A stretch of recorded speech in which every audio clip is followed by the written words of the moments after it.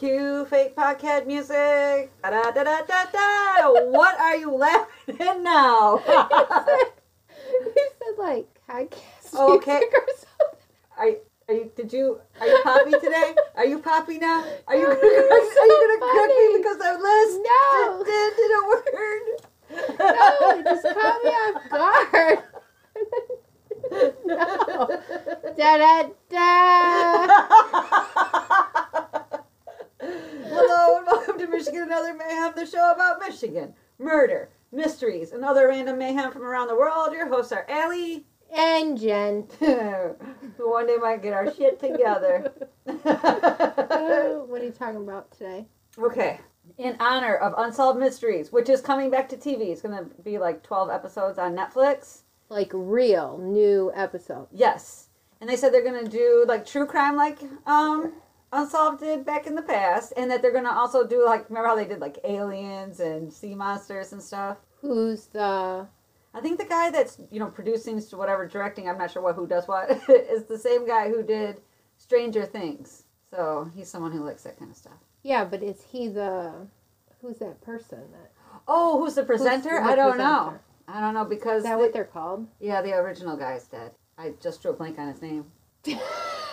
Fuck. I have no idea. Don't worry, we'll look it up later. It's killing... Oh, Robert Stack is his name. Robert Stack is the That's original... not- Yep, and then No, Dennis... he's not. Yeah. It's the guy that killed... His son got murdered. Oh, John no. Walsh. You're thinking about... You're talking about What are America's you talking about? Unsolved Mysteries? I'm talking about Unsolved You're Mysteries. talking about America's Most Wanted. No, I'm not. Yeah, you are. America's Most Wanted was hosted by John Walsh. His son Adam died. Was killed. Remember he was... Oh my God. Go back. No. Yeah. And this is great. This is how I know nobody listens to me on these podcasts. Yeah? Because I talked about that museum that John Walsh started. Yeah. And I talked about it being Unsolved Mysteries. Well, I thought he just produced it. I listened to it. I did the show notes. I thought that was the show. Oh, no. I thought you I meant he have was no- a producer. Oh, it's America's Most Wanted. Yeah, he was on America's Most Wanted. I'm talking about Unsolved Mysteries. I've seen Unsolved Mysteries, but I thought it was John Walsh. No. Okay, I'm not watching it. It's ruined. No, you're going to watch it now. That's your punishment. What are you going to do today? Taylor, Michigan is back on my radar. Man, you're out. Do you have it out for Taylor? Or Yeah, I guess. A lot of people get murdered there. You know, we did the podcast on the Burlington Coat Factory employee who shot and killed her coworker. Yeah. And now, just the other day, there was a stabbing at the Texas Roadhouse in Taylor, Michigan. Another coworker against coworker? Yeah. And then, as I was reading about that, because it's really short, you don't even know who did it yet. Wow. They haven't released their name. I ran across another one in Taylor, Michigan. Where it was coworker versus coworker? It was a previous coworker against coworker, multiple, more than one murder, car chase. Okay, so step shootout with the police, whole thing. And I'm like, wow, I'm staying away from Taylor. Yeah, step lightly if you're going to work in Taylor, right? Yeah. Yeah. Mm-hmm. Do you want to go first? No, you can go first. Okay, so there was an episode of Unsolved Mysteries that aired after the murder was solved. And it involves a psychic and an unlikely killer. And I'm going to tell you about it. So, John and Nancy Bosco were murdered in their home in Ferndale, Montana on August 12, 1993. Ferndale is a small community that's located just outside of Big Fork. They say, I know, What is that? I all the ones kept saying it's just outside of Big Fork. Like, we know where Big Fork is? Yeah. I've never heard of Big Fork. Yeah. But God bless them for trying. You know what I mean? So John, 41, and his wife Nancy, 32, had bought their home in the community less than a year earlier, having lived in Boulder, Colorado previously. It was a neighbor who realized something was wrong at the Bosco house when she noticed that all their windows were open and their doors were locked. And I thought she must be a nosy neighbor, because is it weird to have all your windows open in August? It's August. It's not like it's December and you're like, that's weird. They have all their windows open and it's negative 17 outside or whatever. Maybe it's Yeah. cold in Montana. Yeah, I don't think so. And she told the cops that the doors were locked, which means she had to turn the knobs on all the outer doors. So that's a lot of effort. Yeah, But it's creepy. to be open, the neighbor's not guilty. She's just, I think, overly curious about it. So the neighbor said that she knew John, the husband, was scheduled to be in court for a felony charge sometime in August. Well, see, she knew a lot. Well, I wrote, so armed with an unhealthy dose of curiosity and probably a permanent case of tattletale, she called the police. nosy. Like, whatever happened to good fences make good neighbors? You know what I mean? But thankfully she did, because it was the police who found the couple dead in their bed. John Bosco had been shot in the head. His wife Nancy had been shot once in the head and once in her back. They were both nude, and Nancy had a pillow set over her face. A few items had been missing from the home, but robbery was not believed to be the motive behind the murders. Yeah, seriously. A pistol was found to be missing from the home, but it was not the one used in the commission of the crime. So they're like, yeah, a gun's missing, but it's not the one that shot them. The telephone line had been cut to the house, and the power had been shut off. Now, mind you, no cell phones. It's 1993. And there were a few leads in the case. Besides the officers finding a point of entry in the home through a window in the basement bathroom, it went cold, and for 2 months there wasn't any new information for the detectives to use. Then Daniel Brinkley stepped in. This is what you're going to hate. Okay. Because I know you don't like psychics. Yeah. I do. So John Bosco's parents were looking for information regarding the death of their son. Daniel claimed to have psychic abilities after being struck by lightning while talking on the phone in 1975. And I was talking to a younger person. I won't say the name, I don't want to embarrass, but I was talking about they got hit, by lightning. What happens is it travels through the phone cord. And they just looked at me like, phone cord? Daniel was brought to the hospital after the lightning struck, where he was declared dead. And after 28 minutes with no pulse, Daniel recalls having to leave the spirit realm and return to the living. Afterwards, he suffered from several physical ailments as well as visions from the future. So Daniel made the following predictions about the Bosco's killer. He said the killer was a young man with a slight build. He was an acquaintance of the Boscos.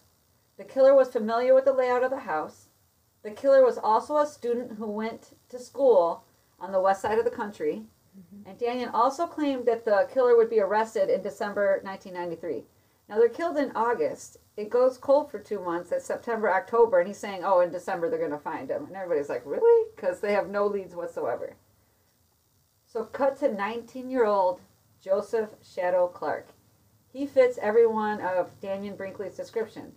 Joseph Shadow Clark was 19 years old, so he was young. He had a slight build. The Boscos had bought their home and property recently from Joseph's parents. So they're living in the house that Joseph grew up in. So he's familiar with the layout of the house. He had recently left Montana to go to a small Christian school in Oregon, which is to the west. And Joseph was arrested in December of 1993. So they literally all fit. Joseph had told friends about committing the murders in his former home, and it was his friends that reported it to the campus authorities in Oregon.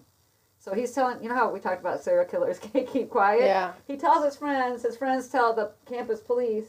The campus security chief contacted a Flathead, Oregon police station with the information. A detective with Flathead named Michael Sward connected the information to the Open Bosco murders. He puts 2 and 2 together. So people who had known Joseph claimed that he was the last person they would have picked out to be a murderer. Always. Always the last guy. He was active in church, a bright student at Big Fork High School and George Fox College, and he was a Royal Ranger. What's a Royal Ranger? I don't know. I actually was going to look it up, but I decided not to. And wouldn't you know that you asked? He had no criminal record. Joseph Shadow Clark told police that he gave the murder weapon, a 9mm Smith & Wesson, to a friend in a different city. The friend, who was not implicated in the crime, surrendered the gun to police without incident on December 8th, 1993. Joseph had bought the gun earlier in the summer. The ballistics on the surrendered gun matched those left at the scene. Ooh. It really was his. Okay. So, Joseph Clark claims not to remember shutting off the power or cutting the phone line. He said it was probable that he did that. So he's like, I don't remember, but I probably did that. Yeah, which we know is guilty. He also said he didn't remember going up to the second floor, but he did recall standing in the doorway of the Bosco's bedroom. So I was like, no. John Bosco was first killed by Joseph. Joseph shot him in the forehead. Joseph heard a noise from Nancy's side of the bed, and he assumed that she was cocking a gun, is what he said. But in reality, Nancy was putting her glasses on, and she had knocked over the phone off the nightstand when she did it. She just frantically reached over for her glasses, knocks the phone off, and puts her glasses on. Joseph heard her scream. Joseph then said he shot 3 times in her direction. One of the 2 bullets that hit Nancy went into her back, hitting her ribs, lung, and shoulder blade, coming to rest in her left shoulder. The second one went into her jaw before ricocheting out of Nancy's eye, breaking her eyeglasses. Oh. I know. It was determined this happened while she was crouched as if in fetal position. Nancy also had fresh bruises on her right calf and left thigh. Since both couples, there's one couple. It's just both people. Apparently I couldn't decide if it was a couple or both people. Since both people were naked and Nancy had bruises, sexual abuse was suspected. DNA samples were taken from both bodies. It was determined that the semen samples from Nancy did not match Joseph Shadow Clark, and they do talk about how the Boscos were actually trying to make a baby, so they think that was from the husband. The Clarks and Boscos both tried to guess over the motivation for the killing. There was some tension between the two families as the Boscos had bought a house, the house they're living in, and a business property from the Clarks. Bosco then found that the business property had been denied its commercial license, so he can't even use it as a business. And Bosco also claimed to have spent thousands of dollars on the business's structure, like its physical structure, due to damage and neglect. So the building was run down and he had to spend all this money. Joseph told investigators that he had recurring nightmares for almost a month, in which he kept breaking into the Bosco home. The nightmare came to him every night before Joseph murdered the couple. After the murder, Joseph claimed he wasn't sure if he actually murdered the couple or if it was just a continuance of his dream. Oh. Uh-huh. Yeah, sure. Yeah, funny how that works. So no motive was ever given by Joseph Shadow Clark, which his attorneys believe led him to having a really heavy sentence. Joseph repeatedly said he had no grudge against the couple and he didn't know why he did it. He downplayed the seriousness of the charges, calling them a little thing and a mistake he shouldn't be condemned for. Like, it was a mistake, you shouldn't condemn me for it. Like, yeah, I just shot 2 people, but it's okay. Yeah. And so Joseph Clark was sentenced to 220 years, so you can see that they were pissed, which was later reduced to 150. I'm like, oh, that's helpful. Yeah. And he went to jail at age 19 and isn't available for parole until he turns 60 years old. Wow. So, intrigued by the use of an accurate psychic, Unsolved Mysteries aired the episode, which included the murders, in October of 1994, so almost a full year later. I do have the Unsolved Media wiki page that talks about this, but I could not find the episode on YouTube, and you even suggested different ways for me to look. I even found what season. I could not find it. Wow. But after I had written this article, I was listening to this podcast called My Favorite Murder, and they do hometown murders in which people email them, stories of a murder in their area. And this girl was at school with Joseph Shadow Clark after he murdered the couple, and he used to visit her and her roommate, and she was there when the FBI came to get him. And as soon as she starts to describe him, I'm like, oh my God, I just wrote an article on that guy. And sure enough, she's like, his middle name was Shadow. I'm like, oh yeah. What? Yeah. So there's an accurate psychic. I know that's not your thing. It was luck. Yeah. Probably heard the kid talking about it. Right. I looked up Royal Rangers is an adventure-based, merit-driven, faith-based church ministry and mentoring program for boys in grades K through 12. So like Boy Scouts for Christians? Yeah, super maybe. Christians? Okay. They said adventuring. Yeah, it's adventuring. All right, what you got, girl? So, yeah, on February 1st of this year. My favorite day of the year. Yep, because it's your birthday. Because it's my birthday. Okay, so I went to the doctor on my birthday, and he said to me, because I just for like a general checkup, and he said to me, so do you have any health concerns? I was like, I just turned 44. Isn't that concerning? He just looked at me like, why do I put up with you? Oh, and see, your Alzheimer's kicked in that evening when you talked to me. Yeah. So you missed your doctor's appointment. So you have to talk to it about it next year. It'd be like the Alzheimer's has come back. Yeah. No, actually, I've always been really forgetful, and I think it's supposed to be my ADD. But whatever, I already forgot. Oh Lord. So on February 1st of this year, 2019, at around 6:45, at the Texas Roadhouse on Pardee, Pardee Road in Taylor, an employee stabbed their coworker. It is said that the two employees got into an argument in the kitchen of the restaurant. The employee was taken into custody, and the coworker who was stabbed was transported to the hospital, and it is reported they suffered non-life-threatening injuries. Oh, phew. But they have not released. I mean, their names? It just happened, so. Yeah. I was going to say, yeah, it just happened. Yeah, so I have to watch that one. Yeah. But so I was looking at that, reading the articles on the Texas Roadhouse, and then it led me to another killing, what's called a planned killing spree, which happened in Taylor, Michigan and Pontiac, Michigan on February 1st, 2018. Your birthday is a murderous day. Yeah. Yeah. I read this fact that something like 33,000 people die on your birthday, and I was like, what? Holy shit. Yeah, and a lot of them happen in Taylor. Right.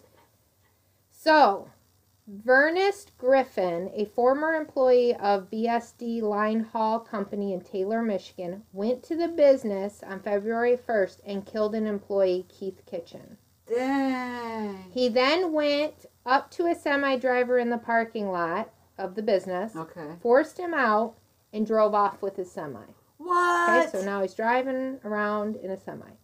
He drove to an aluminum blanking company and shot Herberto Perez in the back multiple times through an open window. No way. Okay. So this is like another former coworker or something? I don't know who that. I couldn't. Why he picked Alberto? Yeah. Okay. But obviously he knew him. Oh, yeah. You know, it was intentional, so. He then got back into the truck and drove to a short trucking company in Waterford, Michigan, asked for an employee, unknown who that was, and when he wasn't there, the guy left. So he gets back into the semi, now he's driving again. So a good thing he doesn't just start shooting people because he can't find the right one. Correct. There is always a silver lining, I guess. Yeah. Yeah. He continued to drive. At some point, he stopped, got out of the semi, and engaged in gunfire with the police. And then got back into the semi and drove off. Oh my God, his balls were so big they could probably hear them clanking all the way back at the police cruisers, like clink, clink, clink, clink, as he got out of the truck. Yeah. So a little later on, he gets into a car crash on Dixie Highway, injures 2 young women, gets out of the semi, and engages again in a shootout with the police. He was struck by gunfire, arrested, and transported to the hospital. He actually went into a short coma and came out. It looks like he came out. Yeah, he did come out. Right. The Oakland County Sheriff's Office stated this was a planned killing spree as the suspect knew exactly where he was going. He had an AK-47 with multiple magazines. It was also reported this man went to the business in Taylor, Michigan in November 2018 with a gun threatening to shoot employees, but no shots were ever fired at that time. So this is not his first time raging at coworkers? No. Well, and Vernest had just been recently released on bond after being arrested for assault with a deadly weapon and felony firearm in December 2017. Dang. In July 2018, his trial was to begin, but couldn't find anything on the internet. Okay. Like, was he charged? Right. Was he not? And interesting, I went on the Michigan Otis website, and I couldn't find him there either. Huh. Maybe they don't get there on Otis until they're sentenced? I guess, but wouldn't you already be, if your court date was going to July of 2018, now it's February 2019. Yeah. You would think something has happened since then, right? I would think so, because one of our amendments says we have the right to a speedy trial. Because a murder I'm going to talk about later, a guy got off because his lawyers were able to argue he did not have a speedy trial. And it was against his constitutional right. How many days is a speedy trial? I don't know how they determine that. I wanted to look that up before I do that thing. Look at. Yeah. I mean, what is it, like 10 days, 20 days? Some of these people can be in jail forever. This one guy was in jail recently. I just saw they paid him $1 million or something, but he was in jail like 38 years. I'm sorry. He murdered somebody? No. He was never fully convicted of anything. So he was never fully convicted of anything, but he was there for a murder trial? No. What was he there for? Well, whatever it was, he hadn't done it. He was never charged with anything, so he wasn't there for anything. So they put him in jail. He's, of course, this is 38 years ago. Don't he have to be charged with something? Why do you think he got $1 million? This is 38 years ago, so this is the late 70s, early 80s. He's a black man in the South. Yeah, he didn't do anything. He was innocent. Oh. They put him in jail, and he was there for 38 years. Now, how did he get in there for 38 years and nobody could find him to let him out? Maybe, I don't know what they did to him. They didn't have good computer systems back then. Well, not all prisoners are allowed computers. No, I'm saying the computer system of the jail didn't realize he was there. Oh, is that what happened? Yeah. Sure. No one could find him. Yes. Actually, I want to do one on that story that I brought it up. I probably should. Well, yeah, now you have to. I'm going to. Well, I just need to know how many days is a speedy trial. I'm going to say less than 38 years, but I'm definitely going to look that up. You've been listening to Michigan and Other Mayhem with Allie and Jen. Contact us at michiganandothermayhem.com to join the conversation, listen to the podcast, access show notes, find site links, correct us when necessary.